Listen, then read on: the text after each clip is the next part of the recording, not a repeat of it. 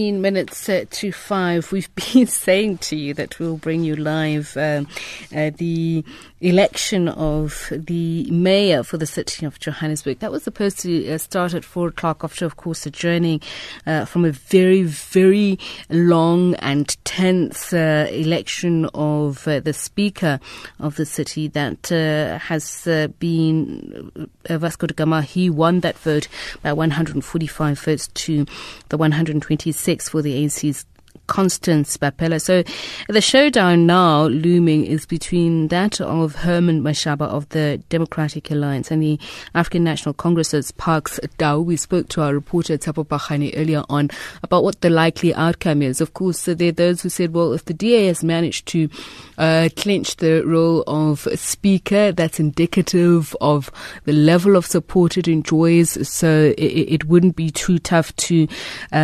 clinch that of the mayor. Well, is it that easy? Well, we're on the line now to Dr. Dale McKinley, who's a political economist, to talk to us about why this is so important. A very good afternoon to you, Dr. McKinley. Thank you so much for speaking to us. Yes, my pleasure. Thank you. So according to our reporter, the ANC saying it's been in talks with the smaller parties to make sure that it does get that position of mayor. How likely is it, just from your observations, given the outcome of the race for speaker? Well, I think it's fairly likely. I mean, the only possibility that Mashaba wouldn't get in is if the EFF switches its votes and decides that its dislike of Mashaba is greater than its dislike of the ANC. And then, because the EFF holds the balance of those votes, clearly the smaller parties don't have it, the DA doesn't have enough votes without the EFF. So it's a question of if that sort of temporary coalition in terms of the election of the main office bearers, in this case of the municipality, hold, which I think probably will be the case despite the EFF's criticism of Mashaba as an individual that they don't like. And I want to talk about that. I mean, if you look at the ANC and how when they came into power, when the first post-apartheid city council was created, it did so under the banner One City, One Taxpayer, and that's taking into account just the huge divide in terms of Johannesburg as a city and its citizenry. The DA coming in on the ticket Vote for Change. Does that mean that those political taglines will result in that as the administration? Hello? Will they bring that vision? Dr. McKinley, are you still with us? Okay, I seem to have lost Dr. McKinley there. But what are your thoughts? We've been asking you, and of course you can start calling in on 0891 104 209.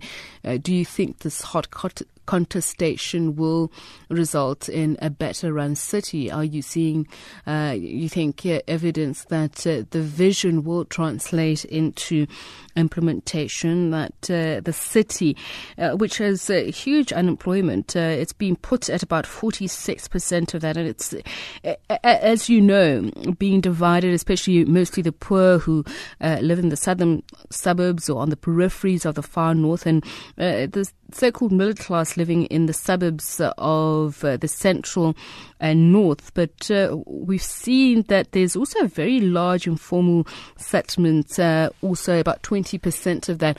Dr. Dale McKinley is back on the line with me. Dr. McKinley, I was asking, do you think that the political taglines that both candidates come with will automatically translate into implementation in terms of the vision for the city?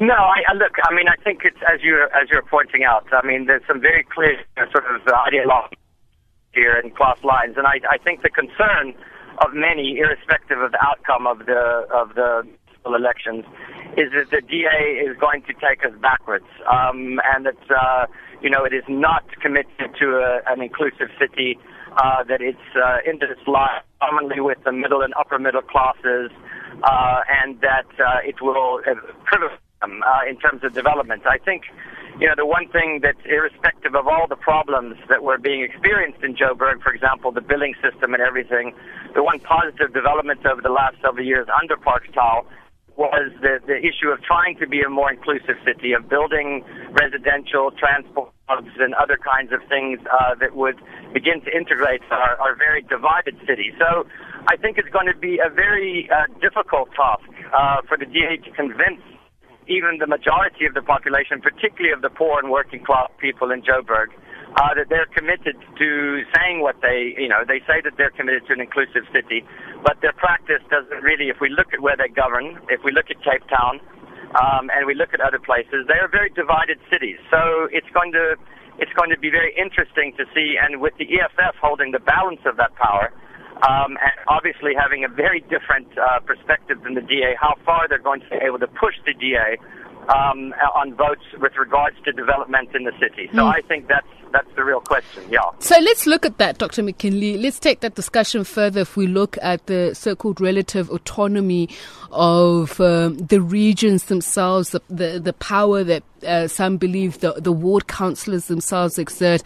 And those political dynamics that you're speaking of, what are we then likely to see? Is there going to be fragmentation in terms of implementation, uniformity in terms of policy? Well, I think that's a real risk. The DA has basically said, well, look at where we govern. We deliver services better. We're less corrupt than the ANC, and that's a message that resonated with a particular section of the population, clearly.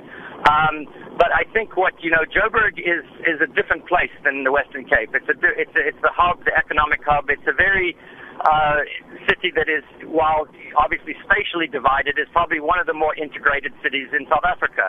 And I think, what we're going to see is a range of fights over very specific policies. So, for example, let's take transportation. If the DA says, look, we want to completely revamp the Rea Vaya system and begin to extend it into suburbs and all these kinds of things, then there's going to be a battle as to whether the priority is to do that or to build more public transport that services the townships or the Vaal or Soweto and other kinds of places.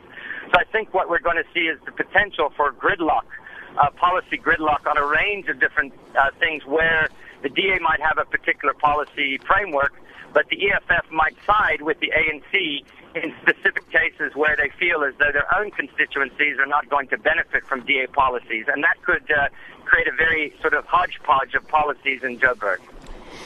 Thanks a lot, Dr. Dale McKinley is a political economist. We'll speak to him some more. So we're talking about the contestation